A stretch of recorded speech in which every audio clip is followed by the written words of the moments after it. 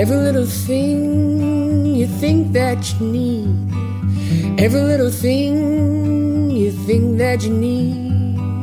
Every little thing that's just feeding your greed. Oh, I bet that you'd be fine without it.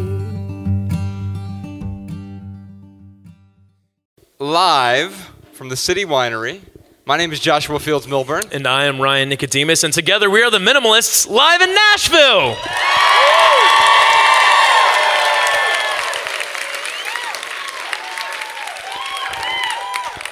Come on, Nashville, you can do better than that. I said we are live in Nashville.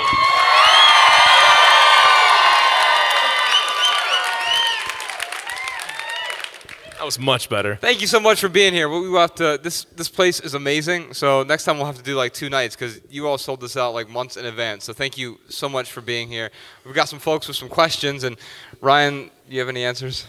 I've got a few answers. I hope one of them works. Can I borrow one? Sure. Howdy. What's your name? Where are you from? Hey there. I'm Tashana. I'm from Kansas City. Represent. Okay. The Missouri side, okay? There is a difference. Anyway, welcome. I appreciate your presence and appreciate your message. I've been decluttering a lot, and my husband is here. He was drugged with me. Thanks for being drugged. So maybe he'll get the bug too. So we have 3 kids, and we're working on decluttering them as well. So working on that. Hey, I found something that kind of sort of works with them. I just kind of packed up a bunch of their toys in a bin and kept it in the garage for a month, and nobody noticed any of that stuff was gone, so then it went to Goodwill. So anyway. But my question is really more about work. Sometimes you guys talk about mental clutter, and so I work as a nurse, and kind of everything I feel like falls to the nurse, like, oh, ask the nurse. The doctor's not gonna deal with it, the scheduling person doesn't wanna deal with it, the person up front, they're like, oh, the nurse, ask the nurse, ask the nurse. So it's just this barrage of, I do have decision fatigue just from, all this stuff. And I feel like it's hard for me to let that go and decompress. And then when I go home and with my kids and my husband, it's hard to be present because I'm still cluttered in my mind with all the work stuff. Sure, it bleeds over into your personal life, for sure. And so you are quite often the catch-all for everything else that either people don't want to do, can't do, whatever. And here's the good. So first off, thank you for doing what you're doing. It's a really important job. Thanks. And I'm certainly grateful for that. And here's what I'll say is, because it is so important, there's a lot of weight on your shoulders, right? Mm-hmm. And so it seems to me that the clutter that you're feeling internally, it's emotional clutter, it's mental clutter, it's everything that's going on inside. And what I've realized is what you're doing is important. And so the thing for me, it took me a long time to realize this. Like, in fact, I'll tell you, like, it wasn't until maybe this year while we were out on the road, and I really felt like, wow, this is.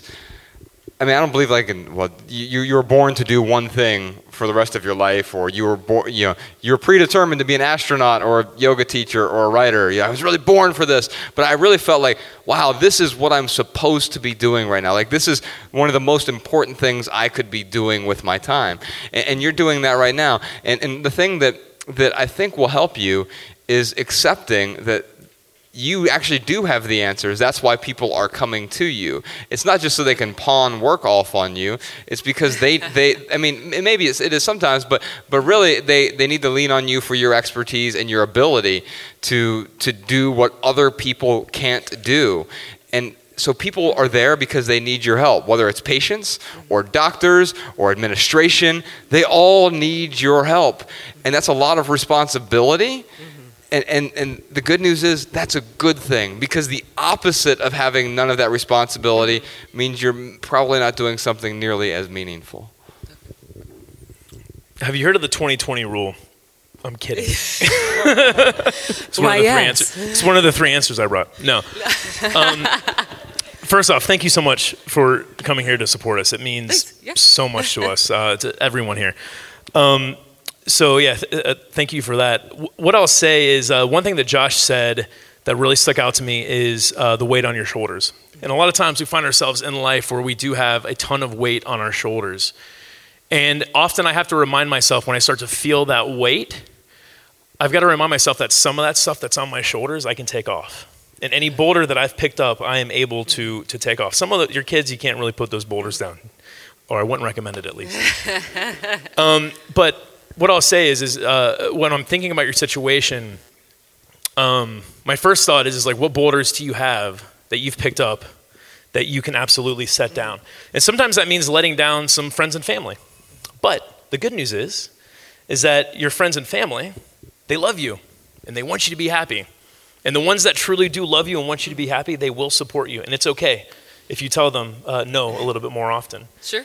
The other thing I was thinking about too is how do you approach this? Because it's work that's stressing you out. You can't just quit your job. Right.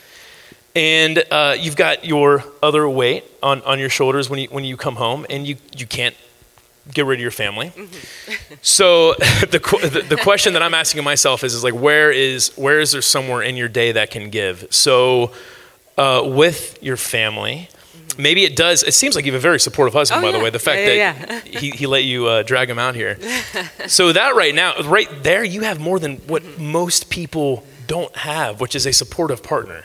So that alone is a huge leg up. The other thing I'll say too is that as your supportive partner, he wants you to unwind. Sure. So is there something in the daily routine that you guys can talk about to maybe help you unwind a little bit more? I don't know if you meditate or just going on a walk to decompress. I mean, those are two things I definitely do when I am feeling overwhelmed. Well, then go ahead. Well, on that same topic, you're kind of talking about these interstitial zones sometimes. I remember when I worked in the corporate world, I'm an introvert. And so I don't know if you're introvert, extrovert, or somewhere in between. But my job was very extroverted, like 16 hours a day extroverted. And it was weird. I didn't realize this until very recently. I was back in Dayton, Ohio, driving around. One of the routes that I would drive, because I managed a bunch of these retail stores, which is really ironic with the whole minimalism thing. And I was driving on the same road that I drove a million times going between these different stores, and I realized I felt at peace in my car, like commuting. Why does this feel so good? Because it was one of the only times throughout my entire 16-hour workdays that I was by myself. That was my decompression zone. Mm-hmm. And so maybe for you also have a decompression zone, and it may mean you may or may not have one on your commute, or maybe the commute isn't a long enough decompression zone, but then it maybe there's some other interstitial zone that you can still decompress in. I mean, even today, we're out on the road, and our partners are with us. Bex was with me. We were walking around all downtown today, and then afterward, I'm like, I got to take a nap before we go do this. I just need to spend some time. And we're back in the hotel room. And she's there just talking. And then she looks at me because she's understanding. And she goes, "You want me to leave you the fuck alone right now, don't you?" I'm like, "Well, I just want to go to sleep. So unless you want to go to sleep." And I think part of that is refining our communication with each other so we can have those sort of fun moments. Instead of me saying, "Hey, leave me alone," it's also realizing, being more aware of what's going on around us and asking the people who are with us to be more aware as well, to help out. And sometimes it's even with Ella, Beck's I can tell she wants to go to the gym or something. Like, "Hey, let me grab Ella for a couple hours and you go do whatever you need to do." And Ella will ask me why are we going to the coffee shop or whatever? I'm like, because your mom needs some alone time. And I think if we can all help give each other what we need, we'll all be better off because of it. Yeah, the other thing I was going to say is the other factor is your job, right? Mm-hmm. Yeah. I remember when Josh and I were in the corporate world, and I started to see those changes in him. Like one of the changes I remember very clearly was he set expectations with our boss. That he wasn't going to answer the phone after a certain time, and he wasn't going to, answer the phone or return emails before a certain time. So he gave them a window. The funniest story is he was out to dinner with a friend Christmas Eve, and it's like 6 o'clock at night. The retail stores are about to close at 8 p.m. So Josh is out with his friend. Our boss calls him. Josh ignores it. He calls back. Josh ignores it. He calls again, and finally, Josh just picks up the phone. "Hey, what can I do for you? He's like, hey man, what is going on with you? I need your sales numbers right now. Where are your stores at? And Josh was like, I don't know the answer to that. The stores are closing in 2 hours. You're going to have that report in 2 hours. I don't have that answer. I'm sorry. And he goes, well, that's ridiculous. My boss, he wants the numbers. I need the numbers right now. And Josh said, well, you need to tell your boss that that's an unreasonable expectation. Now, the only reason why Josh could get away with anything like that, and he was very respectful. I mean, it wasn't patronizing. It was a very professional call. Is because Josh added a ton of value to the company. So for you or anyone else out there, if you know that you are adding a ton of value for your company, and you know who you are, you have leverage. And that leverage, it's not to say, hey, I want to work part-time and I want you to double my pay, right? That's silly. Yeah. But there are reasonable things that you can ask for that if you're adding value, your boss, their boss will go way out of their way to support you and to keep you on staff. So I don't think there's like one, it's not like meditation is this magic bullet answer that's going to fix everything. But I think if you can kind of look at both parts and kind of pick and choose a few things with the support of a great partner, I think you could totally get that mental clutter, say that 5 times fast. You can definitely declutter that mental clutter a little bit more than what you're doing now. Awesome. Thank you for your help. Thank you. Howdy. What's your name? Hi, guys. I'm Beth. Where are you from? I'm from Louisville, Kentucky. Yeah. Nice. Yeah, Kentucky's in the house tonight? Yeah. Yeah. That's well, awesome. we're not that far, No, I know. First off, I'm one of those factory workers that you all talk about so often. But anyways, on to my question, and I am so glad your ladies are here today because this question is probably better answered by them. When it comes to makeup... Don't worry, I'll answer for them. Like I always do. But when it comes to makeup and hair products and all of those things, especially as a single woman, I like to put my best foot forward and look my best. How can I make mindful decisions and minimize, my consumption when it comes to those kind of products? Cosmetics in general. Yeah. So what are you struggling with? Like, I want to make mindful decisions. I want to buy products that are ecologically friendly. I don't want to have a bunch of things that I'm not using that, society tells us that we need. Yeah. And well, that's the interesting thing because I saw Bex tonight when she was like putting some mascara on, and she wears very little makeup, and I fully support her in whatever she wants to wear. She could put a clown nose on.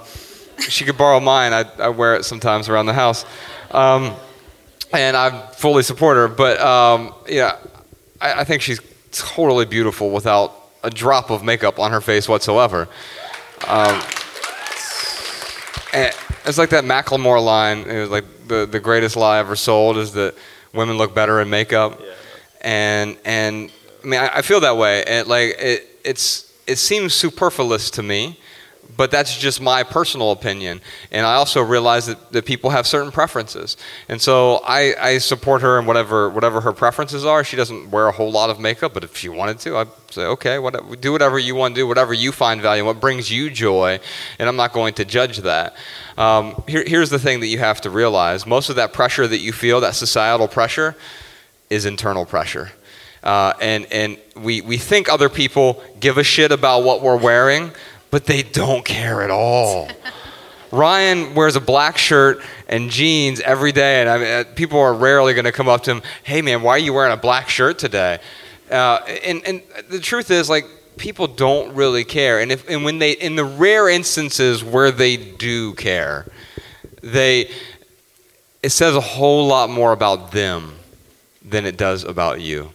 We had a friend, her name's Nina. She lives in Chicago, and she was a HR manager for a large pharmaceutical company. And she did this experiment for, I think it was a year, she wore the same outfit for a year. And it wasn't like Ryan where it's like, oh, it's pretty simple or whatever. And we have that stigma where like, well, women have to dress, especially for the occasion and really stand out. But she wore a bright red sweater and black pants every day for a year. And one person commented the entire time, hey, didn't you wear that earlier this week? And what she found out is like, oh, man, all this pressure that I've been putting on myself all these years, the makeup, the clothes, the appearance, I feel the pressure. And if I picked it up, then I can let it go.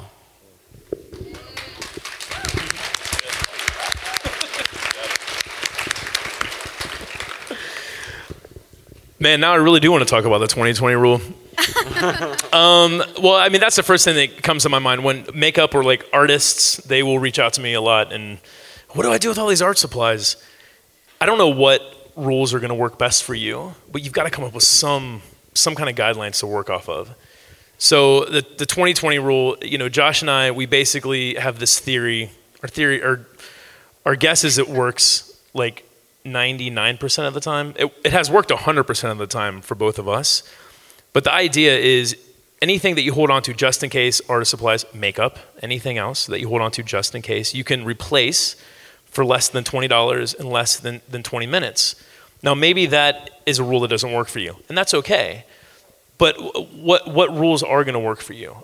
Josh and I, we talk a lot about the 90-90 rule, where if there's something I haven't worn, used, done something with in the last 90 days, and I'm going through it, the junk drawer, and I find that one extra USB cord that came with something, and I'm like, yeah, I've got plenty of those, probably not going to use this in the next 90 days, then I'll get rid of it. Again, maybe the 90-90 rule doesn't work for you, but maybe it's 6 months. Maybe it's the 180 rule.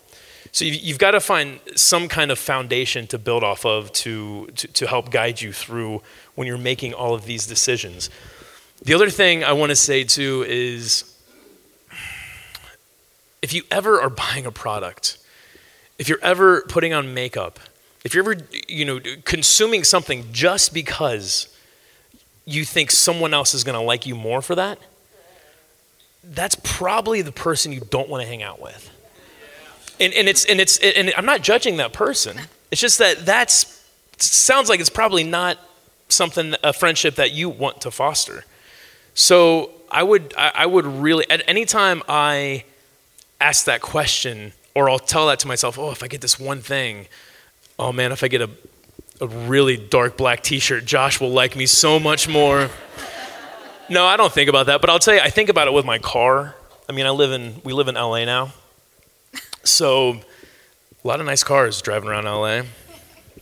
In fact, Mariah and I, our 2004 Toyota Corolla that's in the garage is by far like the crappiest car that's in the garage. Well, I mean, I have a 2000 Ford Ranger, so I know how it is. Yeah, so you get me on this. It's like, I don't have a car payment, I love it, and never in a million years would I go out and bring on more debt just so I can impress people that I really don't care about. Yeah. Awesome. Thank you, guys. Thank you. Thank you. 1 second before we move on here. So for those of you who came early, you got a special treat. Can we give it up for Griffin House, who was here tonight? And so we have something called an added value segment we usually have at the end of the episode, but since we're here in Nashville and we dragged Griffin out here tonight, he's legitimately one of our favorite musicians. I've seen him like 20 times live, like in the craziest places. Like I drove to Muncie, Indiana once to watch him. And so Ryan earlier, when he introduced him, said it was like 36 times. And we tried to do the math, and I think we're just a few times shy of that. It's called hyperbole. Yeah, but if we get him to come out and play one more time, it'll be really close to that 36 mark. Oh, yeah, you're right. So how about we have Griffin House come out and play a song for us tonight? Yeah.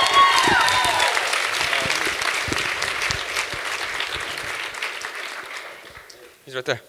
Where do you want that mic? Wherever you want, right here.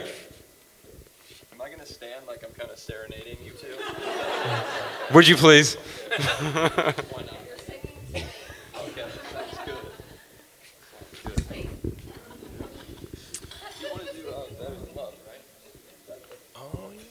Yeah, Griffin's going to play an outstanding song from his third album.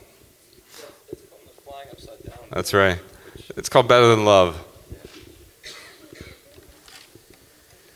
Check 1 2 1 2. All set? I'm set if you're set. All right. We will not be singing I along. want this thing fun. Not this time. I don't know what's going to happen with this guy over here. All right.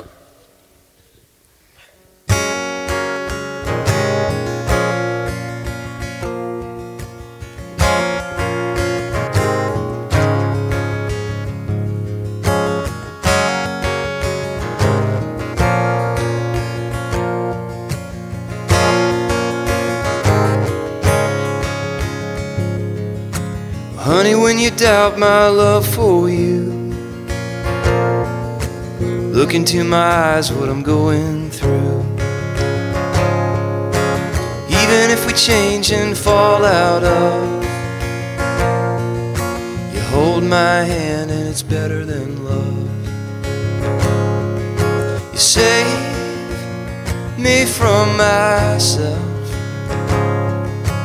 Got my back when I need help. There's no one else in the world,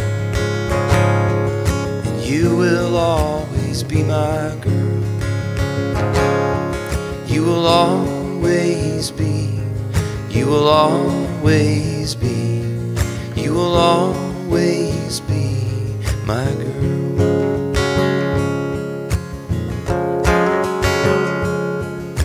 Sometimes dreams, they don't come true.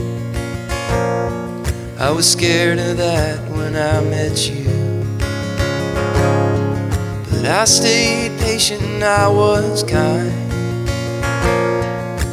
telling you to take your time. You turned my life around. You made it okay to let you down. There's no one else in the world, and you will always be my girl. You will always be, you will always be, you will always be my girl.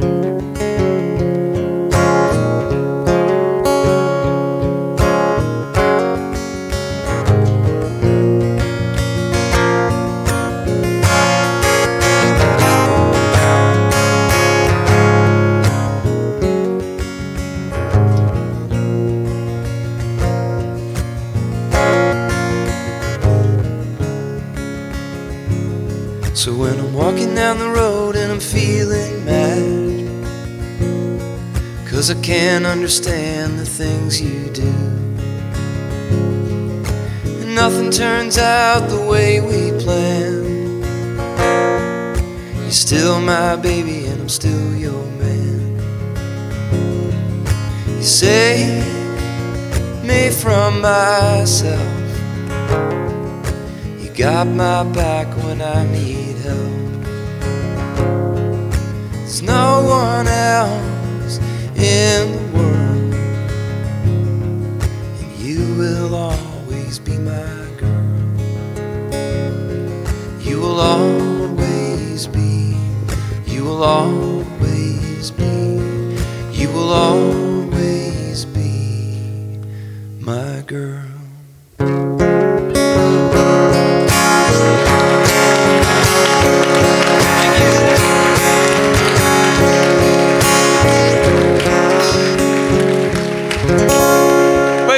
Griffin House. Thank you. If it's okay with Griffin here, we'll have Jess come out here and bring a chair. Maybe we'll get you to stick around for some questions. Sure. It'd be great. Give me a hug, brother. Thanks, man. Thanks so much, man. All right, so it's time. Well, what time is it, Ryan?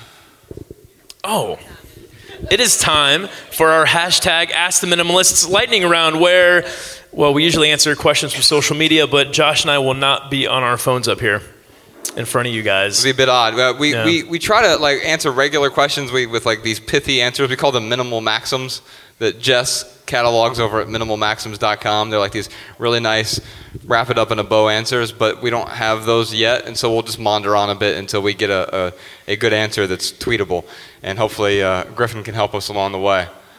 Howdy, what's your name? Hi, I'm Olivia. Howdy. I'm from Pennsylvania. I just moved down to Nashville about a year ago. My question, I sort of struggled a little bit being mindful about food, and I know it's something that you both have talked about at length in the podcast. Ryan, I know for you it's been a little bit more of a health thing, but I was wondering if you had any tips for to be able to like stop looking at food as like entertainment and more about being mindful and conscious about it. Yeah, I mean, so the pithy answer is food is not entertainment, but let's unpack what that means, right? And Jess, can you grab Griffin's guitar so he doesn't feel like he's going to just start playing songs? Although, you know what would be great if like he answered every question with a... He doesn't realize this is like actually my crutch. I do it with my hands. Oh, it's all right. I can make it without it. It'll be okay. Yeah, and so really, we can move this out a little bit and so for me, food was a big problem. I weighed 80 pounds more than I weigh now, and it's an addiction, right? And it's a compulsion, and it becomes this weird thing where it's a reward system for me in two different facets. It was a reward system for me when I achieved something. Oh yeah, let's celebrate. Let's have a shitty meal that's really bad for me. Or it was, I feel bad about myself. I still get this impulse now. When I get overly stressed or I don't sleep well, I want to eat unhealthy stuff or just eat in general. And so we tend to binge on things that taste good. We're willing to give up long-term health for short-term gain, when the opposite should be true. We should be willing to give up the short-term pleasure for the long-term well-lived life, for our long-term well-being. And so, I mean, I think ultimately it comes down to talking about not just food. Food's part of it, but anything that we get addicted to. It could be social media. It can be drugs and alcohol. It can be food. What are our pacifiers? And then the question then is, what are the triggers for those pacifiers? And for me, in order to change it, I had to replace the triggers for me. I ate whenever. You're supposed to eat breakfast, right? Because it's the most important meal of the day. Which is total nonsense, right? I mean, that's a lie that we've been sold over many generations. And the truth is that breakfast is by far the least important meal of the day. But marketers, advertisers are really good at in fact, I mean, it's one of the reasons we don't do advertisements on the podcast is advertisers are really good at getting you to buy either stuff you don't need or also stuff that's just bad for you. I was listening to Chris Kresser talk about this recently. He has a new book that just came out, and I'm blanking on the title. But our society, marketers, have repackaged waste products. Corn oil, soybean oil. This is food waste. These are things that are supposed to be thrown away, and now that they're calling it food, and it's repackaged, and it's a cheaper alternative. And no, it's literally trash, and they're selling us back our trash. And so we have to be really cognizant about what our habits are, and then how do I change those habits? What are my triggers? And so for me, when it comes to health, whenever I feel stressed or I want to celebrate, instead of that being the trigger for food, I have to have it be a trigger for something else. So what is your new healthier trigger? And so yeah, food is not entertainment is my pithy answer for you, but there's a little bit more there for you. Either one of you want to add in anything? All right, I'll go if you don't have anything. All right. I don't really have anything either. I'm just going to maunder on. Yeah, sugar is really addictive. That's my pithy answer. No, Mariah and I have been going through this. She just, like the last 2-3 years, has just had some digestional health stuff. So I've been trying to support her with different diets. For me, the easiest Well, the easiest way that I really got, and I don't suggest you do this, I got control over my food impulses was I went vegan for a year on a bet with Josh. He only lasted 11 months, and he still owes me $1. But I'll tell you, going through that year, I totally retrained how I ate. So I broke my diet with, I remember it was like this nice big piece of cheesecake. Yes, it was from the Cheesecake Factory, because that's where you eat in Ohio. And I remember like just scarfing this thing down. I was like, oh, this is so good. Like, oh my goodness. Loved it. And then I woke up at like 2 a.m. and I thought I literally had appendicitis. Like my stomach was hurting so bad. And it's because I had not digested dairy in so long. It caused me a lot of pain. And from there, I did not, I didn't go back to meat. I was just like, oh, I'm not going to see what other stuff does to me. I'm just going to go ahead and like incorporate, some fish back in, so forth and so on. So, like I said, I don't recommend that you do anything extreme like that. I think you certainly could. But the reason why I use that example, though, is because for me it was easier to fast than it was to diet. Is that my pithy answer? Yes. Perfect. So it's easier to fast than it is to diet. So what I would suggest that you do is don't, I'm going to be a vegan and cut everything out. That's crazy. What you've got to do is, pick one thing that you really want to focus on. Is it more vegetables? Is it less sugar? Whatever it is, just kind of focus on one thing at a time. And I'll tell you, with Mariah as an accountability partner, it really, really helps. So find a friend or a coworker or an enemy, whoever, that also wants to change the way that they eat. And just start, kind of piecing it together one thing at a time, but to go into it as a diet, because if you're going to tell yourself, oh, well, I want to lose 5 pounds, I'm going to go on a diet, and great, you lose 5 pounds, you come off the diet, you're going to gain the 5 pounds back. Don't look at it as a temporary diet. Those changes that you make, like you want to look at those as lifestyle changes. And what I'll tell you is, like, after doing the ketogenic thing, after stop eating sugar, like I hardly, God love Mariah, she still craves sugar all the time. But I hardly ever crave it. I'm just waiting for you, honey, where you wake up and you're like, no, I don't want to have a donut. And she doesn't eat donuts, by the way, but she still wants to. But what I'll say is, if you incorporate some of those good habits into your life, it will absolutely train the way that your body feels and the way that your brain thinks, and you will actually lose those cravings. But you've got to take some type of massive action, and just, like I said, start with one thing at a time. Thank you. You're welcome. Thanks.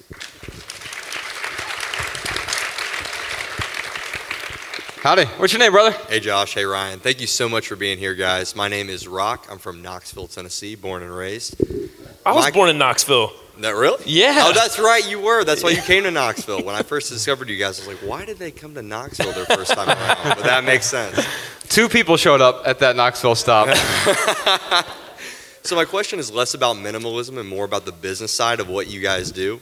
Okay. For someone that is looking to make a living providing inspiration and knowledge like you all do, I absolutely agree that the top priority, or one of the top priorities, should be adding value like you all talk about. Yeah. However, could you give some more color to the transition between the 52-person blog that you mentioned in your speech to making a living doing what you're doing today? Griffin, we were just backstage talking about this right beforehand, because it's really nice to show up. This is actually our second smallest event of the entire tour, and it's great and you come to a place like this, and it's a relatively intimate crowd, but this crowd of 300 or 400 people here tonight, it would have been by far the largest crowd on our first, second, third, fourth, or fifth tour. That first tour, we did 33 cities, and when we showed up, Knoxville was the 4th city. We showed up there, and no one showed up. It was like this bookstore, coffee shop place, and we're like, all right, well, we'll just wait it out a little bit longer, and then nope, no one's here. We as we're leaving, we open the door, walk out down the 2 steps. And this couple walks up, hey, you're the minimalists. Sorry we're late. And I'm like, yes, we are the minimalists. And we're here to help. And the thing I learned, I don't look at it as like what we do is going out and inspiring people, or maybe, or even influencing. Like what we go out and we do is we tell stories. And a lot of those stories that we tell now, whether it's on the podcast or the live talks that we give, they started because we went out on that 33-city tour and just started talking to people. And more important, we started listening and found out what resonated with people. We tell some great stories that I thought were great, and it would just, people were like, what? What do you That's like, I'd have some sort of mixed metaphor, and I thought it was really profound. And then all of a sudden Ryan would say, yeah, and then after the packing party, and they'd be like, what's a packing party? Like, tell me more about that. And you start to realize, like, oh, this resonates, this doesn't. This does, this doesn't. And you figure out what does add value to other people's lives. But it starts somewhere. It starts with one person. And it's not like we just started a blog and all of a sudden a bunch of people started showing up to these events. This wasn't until pretty recently. And we've been doing this for 7 years. And Griffin, I know you've had some years. When you said you bought your house here in Nashville, and one year you slept there 19 nights in a year. And so you're on the road a lot. Yes. That's pithy. A man, a few words. This is minimalism after all. Yeah, I've spent a lot of time on the road, and I still have, I jokingly say, but maybe not so much a joke, that I have PTSD from the days where I would show up driving 12 hours to get to Tucson, Arizona, and it wouldn't play. It would be the third act on, and there'd be 11 people there or something, and just go like, what the hell am I doing with my life, and just feeling like it took forever, and now, like we were talking about before, it is. Well, can I interrupt you real quick? Yeah, please do. Why did you feel like? Because I felt the exact opposite. Like, I remember when we showed our very first tour stop, St. Petersburg, Florida. There were 6 people who showed up, 8 if you count me and Ryan. And I was like, oh my God, this is what I'm doing with my life. And it never felt to me like, granted, we never had 0 people show up, almost. I don't know, maybe it just felt to me like, wow, if someone's here to listen, then I want to sort of, get this out there. I totally understand the grind of driving 12 hours through Arizona, also waking up in a rest stop and sleeping there the next night. We've done that as well. It feels like, people think, they see like the glamour behind, especially a musician's life, like, oh, going out and being a rock star, playing songs in front of crowds of people. But there's the whole other side that's not glamorous at all, right? Yeah, I think maybe the answer to the question is that it's exciting to do something that you believe in and put a lot of passion in, like do a book or a podcast or have a Netflix show or make a record. And when I came to Nashville and made a record, it was amazing that it came out all over the U.S. It came out in Europe and Canada, and you feel like it's really exciting. And then you get to go do things like some of the first tours that I got to do were opening for people like Bruce Springsteen's wife. And like I met Bruce Springsteen the first month I was doing music. I moved to Nashville. I was like, well, shit, this is pretty easy. You just make a record. Next thing you know, you're hanging out with Bruce Springsteen. And so you have those times when just like these great, fantastic things happen. You're playing.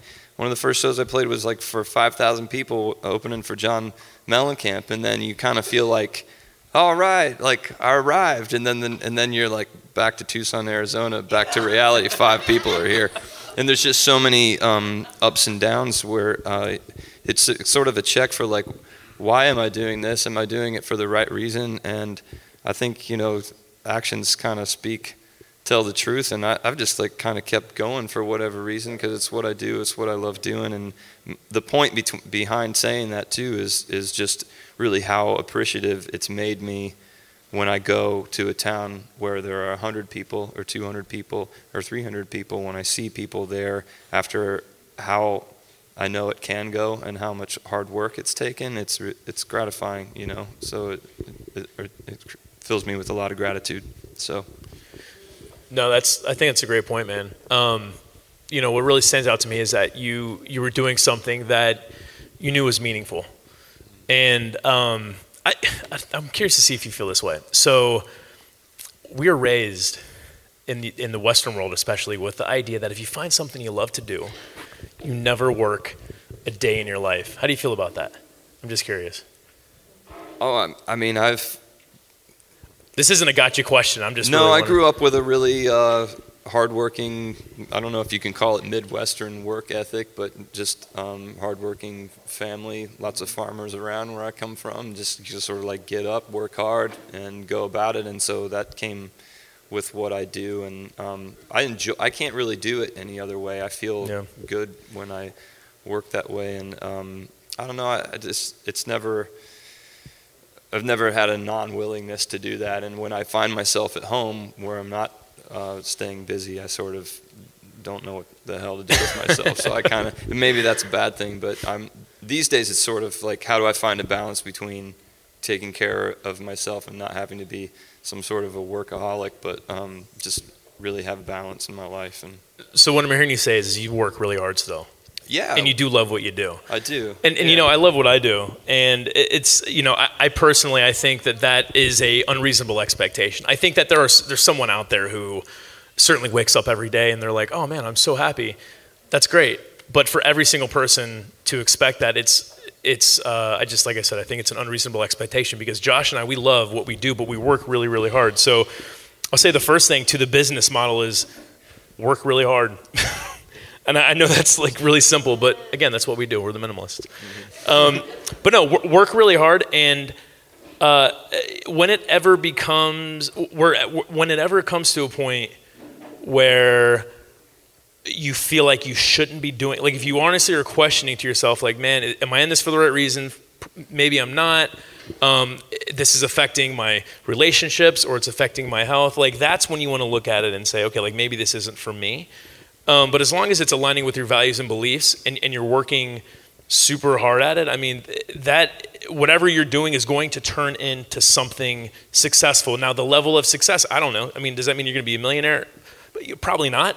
But will you be able to pay the bills? Like, that's what I thought. When Josh and I, when we went on that first tour, it wasn't about like, oh man, how can I replace, you know, this salary with another big salary? I mean, it was about like, how can I live a life that aligns with my values and beliefs? And it started with the tour, and I thought eventually I'd have to get a job as a barista to kind of help supplement my income. The reason being is because that would still allow me to write, and it would still give me flexible hours in a part-time barista job to do the things that I loved. You hit the nail on the head, man. It is adding value. If I had to add to that, I would say find the biggest need right now with your audience and fill that need. Because here's the thing, like when Josh and I, we didn't charge for anything for that first year. It was all essays we were writing. We were just, you know, we had some really cool ideas, cool conversations, and we were able to put them in words and put them up on the website. As soon as we, launched Josh's writing class, my mentoring services, when we published our first book, it wasn't, you know, this flood of sales, but what it was enough for Josh and I to pay our bills. That first year, I think I was looking at like my Social Security statement. It was like $23,000 I made that year. But I traveled more that year than I had ever traveled. I had more fun that year, just, you know, going out and meeting people. And to me, it was never about having a big salary. It was about doing something that I loved, that was meaningful work, and that would allow me to still pay the bills. If you're on that track right now, I mean, really keep going, dude. That's what you got to do. Because, you know, when I look at someone like you got 2 kids and a wife, you got a family to take care of. Now you've got a kid and a family. Like if shit was to hit the fan with the Minimalists or with, Griffin's music, like I know he's got a good work ethic, and he's going to find something else that he loves to do, and he's going to work super hard at it. And again, that will get to a certain level of success. What level that is, I don't know, but keep doing what you're doing, man. You're going to be fine. Here's a pithy answer for you. If you're just getting started, say yes till you have to say no, and then say no until you have to say yes. That's good. Thank you. All right, y'all, quick interruption. If you want to listen to our bonus episode this week, as well as all of our past bonus episodes, head on over to theminimalists.com and click donate at the top of our website. Each week we publish the Minimalists private podcast exclusively for our Patreon supporters. This private podcast shows up in your normal podcast feed like Apple Podcasts, Overcast, Google Play, or whatever podcast app you use, and it shows up right next to our normal weekly podcast. You know, the one you're listening to right now. And being a Patreon supporter also gets you first access to the best tickets to all of our live events, as well as access to our monthly private live stream video, which is called Ask the Minimalists Anything. It's worth noting that none of this money goes to me or to Ryan. Instead, we're using your contributions to build a new podcast and film studio in Los Angeles so that we can create more meaningful audio and video creations. If you already support this podcast, thank you. I know that $2 often doesn't sound like a lot of money. I mean, it's less than a cup of coffee, but it is your support that keeps this podcast 100% advertisement free, because advertisements suck. And if we can just get 2% of our audience to support this show, then we'll have enough funds to produce some amazing new creations. Your support is truly appreciated. All right, y'all, back to the regular show. Actually, you know what? We'll go back to the regular podcast, but I do want to add one other thing to what you were just saying there about the 24-hour. So on the podcast, the private podcast we were just recording, the 24-hour news cycle you're talking about, how everything is breaking news now, right? And I think our mind has a really hard time discerning between whatever the top headline is. So you get a newspaper and it's whatever's above the fold is there's 27 people shot in Sutherland Springs, Texas, right? We were just down in Houston when that happened. And that's the main thing on the headline of the paper. And then the next day it's like Kim Kardashian West gets into a fight with Kanye. And that's also above the fold. And you're like, well, wait a minute. All of a sudden, our mind treats that the same exact way, and we if we don't pay attention to what we're letting in, then it all becomes an emergency. And back to what Griffin was talking about there, when we start focus on everyone else's problems, it might make our problems seem less significant, and then we don't work on fixing those problems at all because we're always just worried about the problems in the world. And if we don't look inward, then that's a problem. The other word you used was propaganda. And man, we were just over at, Bex and I, we went over to the Frist Museum. And I saw that exhibit in Tulsa, the one you're talking, the World War I exhibit. Yeah, it's fascinating. There's this World War I exhibit over there, and there are all these propaganda posters. And I mean, some of them are quite dated. Like there's this one where it's this woman who's dressed scantily clad in a Navy uniform, and it's like, I wish I was a man so I could join the Navy. And you just imagine, there were some guys who were like, wow, she'd probably think I was attractive if I went and died for this cause I don't know anything about. And then it's really about, okay, I need to stay informed. Is this the right decision? Not just let this propaganda make the decision for me. And so keep that in mind. Whenever you're seeing an advertisement, it is propaganda. There are advertisers, there are demographers, there are a lot of people who went to Ivy League schools to try to divorce you from your bank account. And they do a really good job at it. We every year we spend $1.2 billion on non-essential goods. That's stuff we don't need, by the way. We spend 200. So that's 1.2 trillion. We spend 200 billion, on charitable giving. So we spend a trillion less on giving to people who need it than on buying stuff that we don't need. And so it's just something to think about. Griffin, I want to thank you for being here with us tonight, man. I'm such an honor to be here with you guys tonight. Thank you. Thank you very much, man. Thanks. Yeah. If you all leave here tonight with just one message, we hope it's this. Love people and use things, because the opposite never works. Yes! Thank you, Nashville. Thank you very much.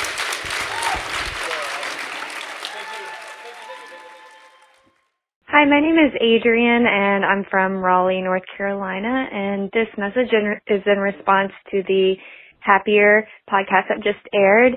You guys were talking about meditation and how it could possibly lead you to a dark place if you have never done that before and you spent like maybe a long time in meditation. And I just have a lot of insight into that. I just wanted to share that, yes, it could bring yourself to a dark place. However, for me personally, I was able to uncover a lot of traumatic events that I've suppressed since childhood through meditation. And although that led me to a very dark place initially, it led me to where I am now, which is a much happier version of myself. So I just wanted to share that for listeners who may be turned off by that idea. I think that it is worth it to meditate. Thank you. Hi there. My name is Joseph Zumock, and I live in Cliff, New Mexico, which you'll have a hard time finding on the map because it's the boondocks. But at any rate, I've been listening to your podcast for a while now. I'm fascinated by what you're doing. Minimalism is the first ism I felt drawn to in recent memory. I've listened to a number of your podcasts. I must say I'm quite impressed at your articulation of something I've felt for most of my life. Starting in my teens, I came to a point of critical awareness. That would be 40 years ago, when I dropped out of college to reconsider my options. For me, the decision was a visceral one, initially resulting from my low tolerance for emotional and psychological stress. I moved out to a place where I could squat rent-free for a while in the mountains of New Mexico. I loved it. I paid off student loan of a few thousand with a part-time job in a couple of years, living without a car, and by depending on my bicycle, I managed quite well, enjoying my life in general, except for a certain degree of isolation. I've always been debt adverse, and aside from the above and the occasional medical debt, I've avoided indentured servitude. I developed a unique style of living where I would work for a period of time, save money, then quit and play for a while. I love having free time and spend most of my free time in nature, backpacking, which is an excellent way to practice minimalism by limiting my material needs to what I can carry on my back. As I have aged, I've become more interested in community and decided 20-some years ago to find or create a community where I could retire without a great deal of wealth to buffer me. I was recently listening to a financial podcast and thought I would share my approach as an alternative, at least. It has been a very challenging but rewarding process that has led to my current situation, which is living in a rural, intentional community. So my retirement plan is a unique blend of developing relationships of mutual support in this community that I live in, combined with developing skill sets like herbalism, gardening, plumbing, carpentry, that work well with in a remote rural economy of exchange. Hey guys, I'm Lou, and I'm calling from Atlanta, Georgia. Last month, my home was robbed, and as a single mom living with only my young son, it's been really crazy dealing with the emotions around feeling so totally violated and having my possessions stolen. I found your podcast actually around the same time as the robbery, and listening to it has been such a huge comfort for me. Understanding that the items that were stolen, some replaceable, some completely irreplaceable, like the family jewelry my grandma passed down to me, understanding that those are just items, they're just things. The person who entered my home and took my things can't take the memory that I have of the look of joy on my grandmother's face when she gave me her jewelry. What really matters to me can't be stolen from me. And the silver lining is that now I have less stuff. Can I use the stolen items toward your 30-day minimalism game? Oh, I think it's still too soon to make jokes, but I just wanted to thank you for the podcast and the work that you do.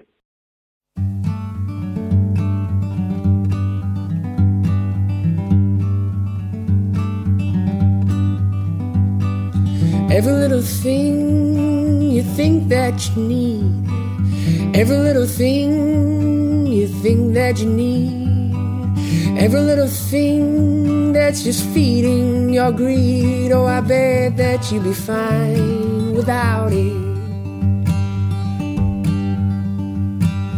Every little thing that you gotta have, every little thing that you gotta have, you gotta reach for and you gotta grab. Oh, I bet that you'd be fine without it.